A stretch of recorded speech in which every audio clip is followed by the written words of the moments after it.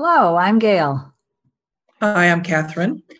Deborah Wood Holton, PhD, MFA, is a professor emerita at DePaul University. She's experienced more than a few career transitions in her 69 years, from professional dramaturg to scholar, educator, and mentor to adult learners, to professional coaching practice that specializes in women's life rediscovery before and after retirement. As the founder of the Comfort Club, Deborah offers a creative wellness oasis for mature, smart, savvy women committed to reigniting their self-care, nurturing their self-compassion, and adding sparkle to their joy. So, Deborah, thank you for joining us as an advocate for women aging. We're so happy to have you with us. Thank you so much for inviting me. I'm honored and just delighted to be here with you today. Thank you. I would like to start with actually something I pulled from your website.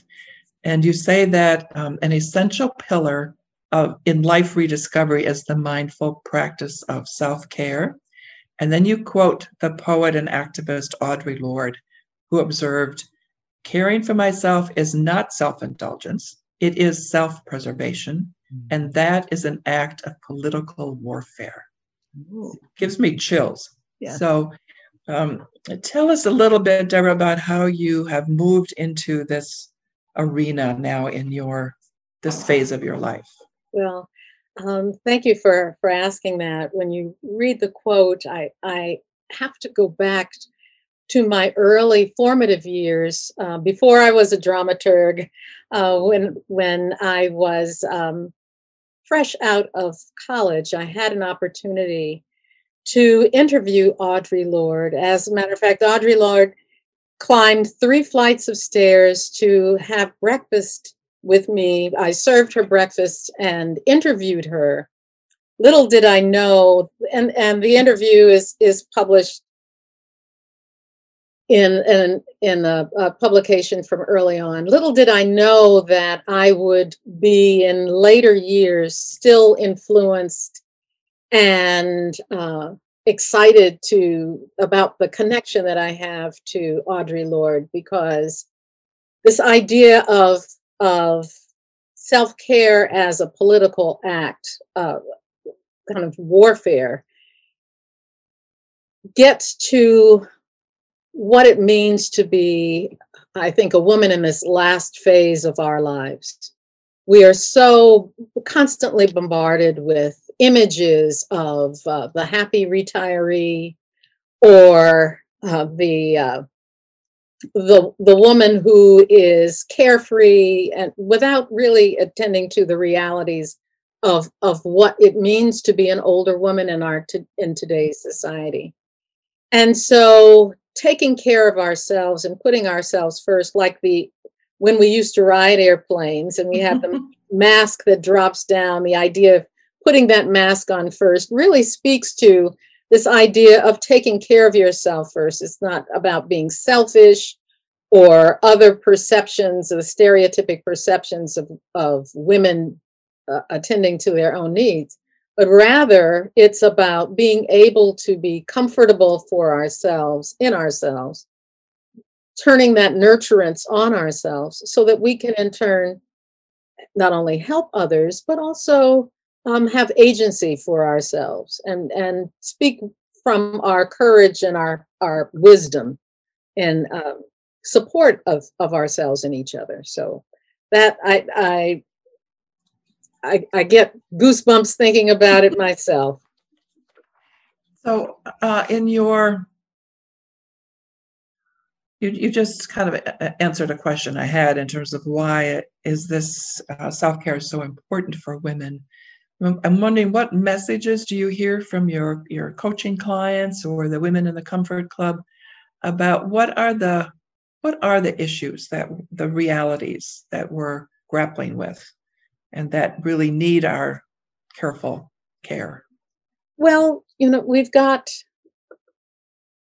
the Comfort Club, as it was in its beginning stages, was a support group to help women in transition, whether we be in transition to retirement or transition to other careers or within changing organizations. So there was, at its inception, a desire to, and a recognition that the money, the money and the medicine were not enough to focus on, that we really needed to have some sense of planning, but also create a space where we could just breathe and reconnect or rekindle those areas in our lives that support our intuition, our personal wisdom, so that the choices that we make are taking in our whole being and not just what maybe society is telling us that we need to think about. And so it's really value centered. Fast forward to to pandemic times. We had no idea that this, or I had no idea, and in our conversations with each other in the club, that this kind of approach to self-care, self-nurturance, self-compassion would be so critical to just being able to move through our lives day to day. So connection becomes one of the huge things that, continue to come up in our conversations. Last night we had our closing session, and it was paramount, this opportunity to engage with each other, reach our arms across in our Zoom and feel connected to each other. We use the term Sawubona, which is a South African greeting that says, I see you. And here in the pandemic, Zoom becomes a way in which we can see each other, but also know that we are connected. So connection is one of those major things. But also, or in addition to that, it's not a but more of an and. We are aware of how we may need to reconnect some of our neural networks. Some research that just emerged not long ago talks about thought worms that we have. Actually, that's the term that they use, thought worms that we have in our brains that are reconnecting neural pathways. And so in our scientific approach to our comfort, where we observe, how we are attending to certain things, we became more mindful of the way how we can reconnect how we're thinking about our emotions, how we are thinking about our approaches to food, how we're thinking about our values, and how that informs as foundations to what we do. So it becomes strengthening our mindfulness, strengthening our connection, strengthening our understanding of the value of planning. So that comes from both clients and within our in our group, this idea of planning for this next phase. That we're not just going to accept what society tells us, but we can actually plan for it and be more aware of some of these other realities that. What are some of the ways that you are coaching, or that women are actually planning? Well, we're starting with what I have a 3-phase or 3-prong kind of approach to this, and as I mentioned, foundationally, we're looking at values as a platform to begin. It's kind of a cross between, it's a little Maslow, it's a little trimester approach to pregnancy. When you think about, you have these trimesters, and there are things to attend to in those trimesters that are not only residing within how are you going to afford to be pregnant, but how are you physically able to be pregnant, but also what's your emotional stability in terms of that, who's your team, how are you moving through that. And so in the coaching practice, we're looking at phases of the planning that take in all of these aspects, so that we are able to to come up with a strategy that is unique to the individual, taking into account her values, because my clients are women, and of course, if they were men, we would create a plan that focuses on theirs as well. But just thinking about the woman's experience and what it means to be a mature woman or a woman in transition, using these phases as areas. Some people are more comfortable and already have, let's say, their estate planning in place. So that might not be an area as much of concern, but it becomes one of the things to examine in that plan. Whereas relationships, we know that there's, for women of color, Black women in particular, we have the gap, the kind of orphans, elder orphans, women who have lost their parents, maybe without mates, don't have that the kin connection anymore, who are solo agers. How do they plan? How are, what are ways and strategies to help support them? So there's a lot that we can do and a lot that we can draw from, and each person is, there's an individualized approach to it, but these thinking about phases of that plan based on what it is that they want to cover, of course, is part of it. Deborah, do you find that there are particular issues? You mentioned women of color and Yes. and with being without kin. Mm-hmm. Is that an area that's particular to women of color or to Black women, or what's going on? Let me just share with you. As I think about older women, just we think about women in general, and I have some notes around this. We know that from the Institute on Aging, as an example, that as of 2018, 50% of women were more likely than men to give care to others, with 75% more women serving as caregivers to others. So, we know that women are the primary, and I'm thinking self-preservation. How do we attend to ourselves so that we can give that care to others? We also know that women are more likely to be depressed as in our aging years. That one study said that 16% of women reported being depressed, compared with 11% of men, and that was in 2018. So fast forward, or moving to women who live alone, our ability to sustain our independence in light of that, these realities of this preparedness, as well as our financial stability, become issues. So when we think about Black women living alone, the impact of not being prepared can be devastating. In the media group OZY, I don't know if you're familiar with them, but OZY, one of their reporters, turned her attention to the severity of this problem, citing an article that was published in 2017 by American and Canadian sociologists, showing that elder Black women in the United States face a kin gap, quote, meaning that they are without a partner, children, siblings, or parents, at rates higher than other demographics. And according to Stern, the gap is widening in an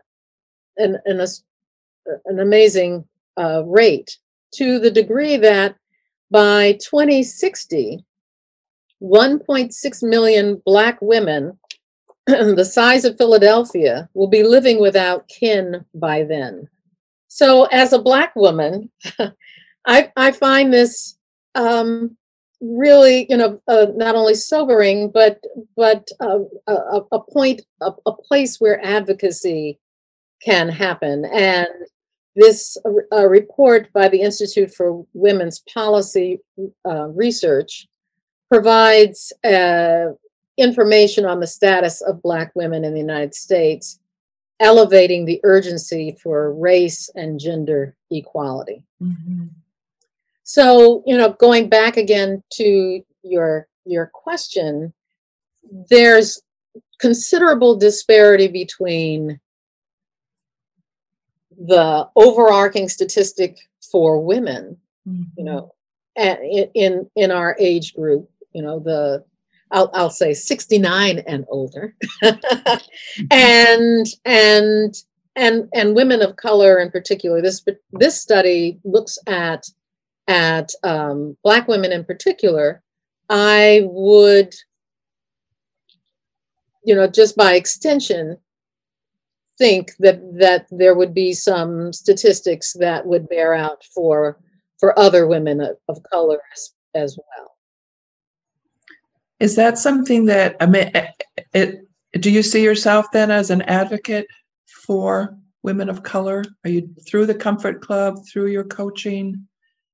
Well, while I don't have any commentary that says this is for Black women only or for women of color only, I am by nature and by my subject areas sensitive to what women of color experience, whether that be through my engagement with the history or through literature or drama or just, navigating the world. I am sensitive to those issues. And therefore, when we have cohorts where these issues come up, we want to be prepared to attend to them meaningfully. And as I evolve, my hope is to be able to be of some service more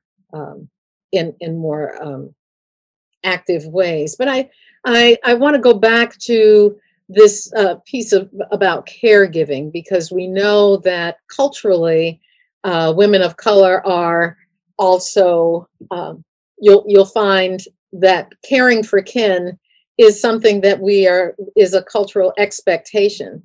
And so we may be under, greater stress as a result of that, not going to maybe, those areas where we can afford to have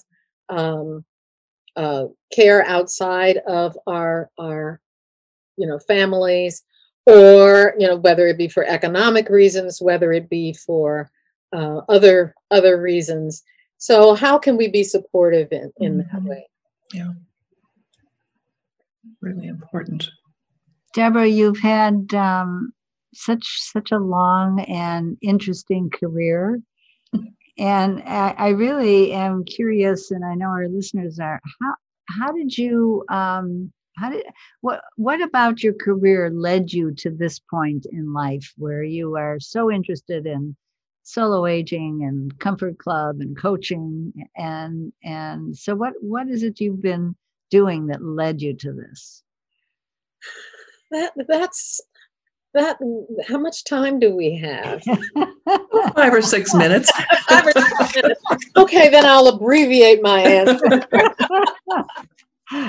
I started out as a playwright when I was in my formative years. I'm a graduate of Howard University. I can say the vice president-elect is also a graduate of Howard University, and was very much about getting skills and developing my talents and abilities, and thinking about how I can use them in different areas. So I was always interested in the fluidity of these skills, rather than saying I'm going to be a playwright and that's how I'm going to end. And another, I guess, one of my superpowers is being able to identify and wanting to attend to the needs that I not only may personally experience, but more the needs of others where I find them. So I become what I need. in I become what I need. And so after over 30 years, 34 years at DePaul, and serving in various capacities, whether it be educator mentor or in administrative roles, I've always been very much interested in being at the forefront of and have been a trailblazer in terms of figuring out what it is that needs to happen and being a part of that initial team to make that happen. So that by the time we got to retirement age and thinking, then the Comfort Club emerged as, let's be what we need. We need to have a support system that provides a place where an oasis where we can be creative together and play together and tap into what used to feed us, tap into what can feed us, tap into a space within ourselves that goes outside of all of these other selves that we've been, that really gets to our essence. And so I'm hoping that answers your question. You said one thing that I find so fascinating, and that is that you always thought of your career as fluid.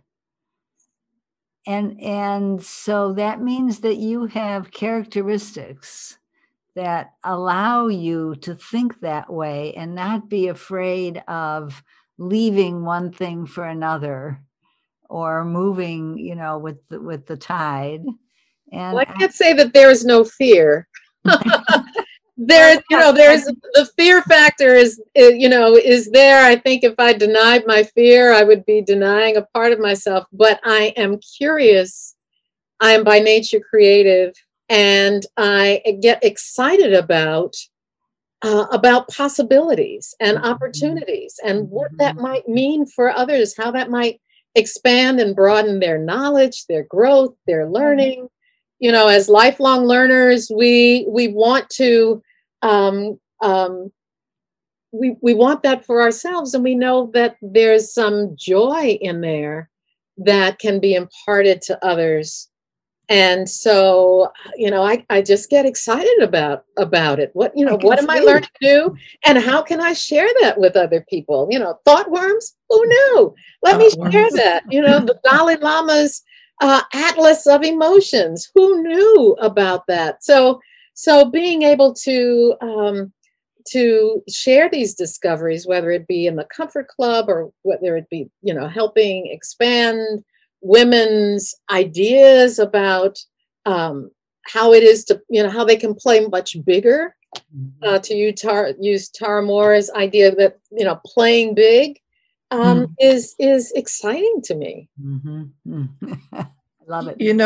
Deborah, I have known Deborah for many, many years, mainly through when we were on faculty together at School for New Learning. I have seen you bring this kind of joy and creativity and as you had said, the spark, help ignite the spark in learners. I've seen it in the Comfort Club. I've seen it in I was fortunate to be in a group that you've led about the Finding Your Own North Star, where one of the things that you were so helpful was really helping us understand the essential self and the social self, and how when those are in alignment, possibilities abound.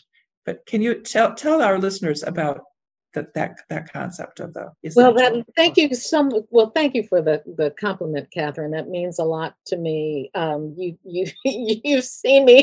You've seen my progression, and so being here with you is, as I said, an honor. Both of you, thank you. Martha Beck, I'm certainly not the originator of this idea of finding your own North Star. Martha Beck, who is by her own admission a recovering academic, is also a coach, and so she provides for me an excellent modeling of what it means to be aware of that professional self, that external, well-developed, professional person who, and persona who can navigate and negotiate the challenges in the world, and also at sometimes the expense of what she calls our essential self, that creative little person, that spark, that energy, that aspect of ourselves that sustains us, the one that says, no, I do not want macaroni and cheese, and yes, I do want to go to the amusement park, the person that informs creatively who we are in our essence. And so we have a chance in our later years, especially, in retirement and pandemic, to find the guidance that our essential self can provide, so that our social self, the one that moves through professionally the world and engages with the world, can get her orders. I know I'm not alone when I say that there's always this voice that says, you could be better, you should be doing this, you have to do that. And Martha Beck puts us in touch with the power of that voice, but also the power of our wisdom, the power of our higher guidance system, if you will, that says, no, you can. And let's figure out how you can. And thank you so much, inner critic, for giving me that information. But let's now see how we can work together to make those dreams realities, and not diminish our dreams before we even have the courage to think about them, let alone. Is there something about aging, getting older, that makes it easier for us to access our inner guidance system? Okay, so my first response was, in theory. I think one of the things that we've lost in our society, and that we another little piece that we focus on in the Comfort Club, is the wisdom of our sheroes, our ancestors, our myths, our stories, our goddesses, those places where the wisdom of the crone get transmitted to us. There's a disconnect sometimes between the power of those stories and what those stories can teach us about how we engage with the world and what it means to be older, and how we are influenced by these other gods and goddesses, whether they be through the television or social media or others that kind of undermine the power of that wisdom. So if we can reconnect to that, those stories, maybe reframe them for our times, think about the shoulders on which we stand, our immediate ancestors. We've lost so many to COVID. COVID has touched us. We now are close to them in a different kind of way. And, if we can connect to them and know that we are connected, across the ethers. The ancient Egyptians called it, the field of reeds, in whatever heaven we might envision, we kind of bridge those connections. I think that we can, in our last phase, make it glorious. And depending upon where we are in our own personal longevity, we may have 30 or 40 more years to go. Really? Mm-hmm. And so if you think about where you were at 3, if that's the case, and compare and where you'd be by the time you get to the phase of 30, we're just starting out. And so why not start out with the benefit of the shoulders and the wisdom of these women that have endured so much on our behalf. And so can we become that for younger women? And if so, how do we do that? I think so. I think by modeling. I have two grandgirls who are, well, I have three grandchildren and two grandgirls who are getting ready to go to college. And I just think about what they may encounter today, but also the life lessons that I would not want them to experience that I experienced, how they might create their own. And so the bridging these connections again becomes all the more critical, sharing our stories with them, but also modeling for them, moving past our fears and embracing our courage, finding ways to reframe our stories so that we are we're the heroines. We are the champions for ourselves. And so I think that in and of itself is instructive and just so uplifting. Wow, that was a very fast episode. We need to draw this to a close. But Deborah, do you have any last words you'd like to leave us and our listeners with? We have so much within us that we can tap into. It's really mindfulness and allowing ourselves to envision what it might mean if we just stopped and gave ourselves permission to be.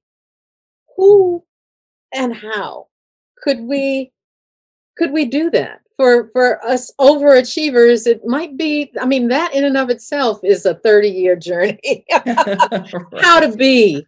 But I just like to put the invitation out there, because if we can create that space where we are not doing and not thinking, but letting our essential selves talk to us and say, it's absolutely okay to sit down and have a cup of tea and watch the swaying of the trees, or watch our plants actually sprout a leaf.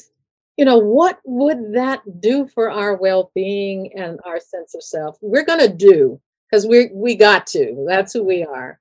But if we could find a small place to be, and I'm working on this myself, I think that we will cultivate our kindness, our love for each other, our love for ourselves, and move into our next phase with grace, with wisdom, and with courage. Thank you, Deborah. Thank you so much. Yes. Beautiful. That was just beautiful. We need a switch. we need a switch on ourselves, so we turn the different sides of us on and off. Yes. Thank you.